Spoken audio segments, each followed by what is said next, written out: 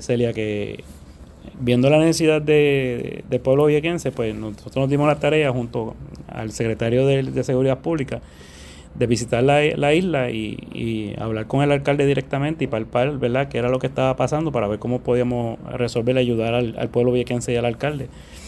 Y conseguimos que se nos asignara de las ambulancias que tenemos, que se consiguieron recientemente, se le asignaron una ambulancia con paramédicos a la isla de Vieques para poder por lo menos dar servicio y dar ese servicio de primera respuesta a los ciudadanos de Vieques. Y así lo estamos haciendo. El alcalde nos ha apoyado 100%, el secretario de Seguridad Pública, nuestro gobernador, nos ha apoyado 100% en el proyecto y estamos en ese proceso, ¿verdad? Lo tenemos establecido y estamos pues creciendo con el proceso para poder cubrir completamente las necesidades del pueblo viequense.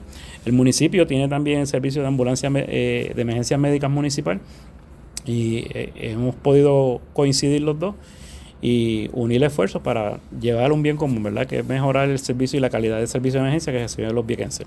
Que ahí por lo menos también hay una asignación del gobernador para un hospital. Claro que sí, para rehabilitar completamente la área, lo que era el hospital de Vieques, ¿verdad?, que como tú sabes, con los efectos de María sufrió muchos daños a la parte de estructura física como tal, en la parte de los techos y se inundó, y la parte de los equipos de oxígeno y eléctrico pues se dañaron.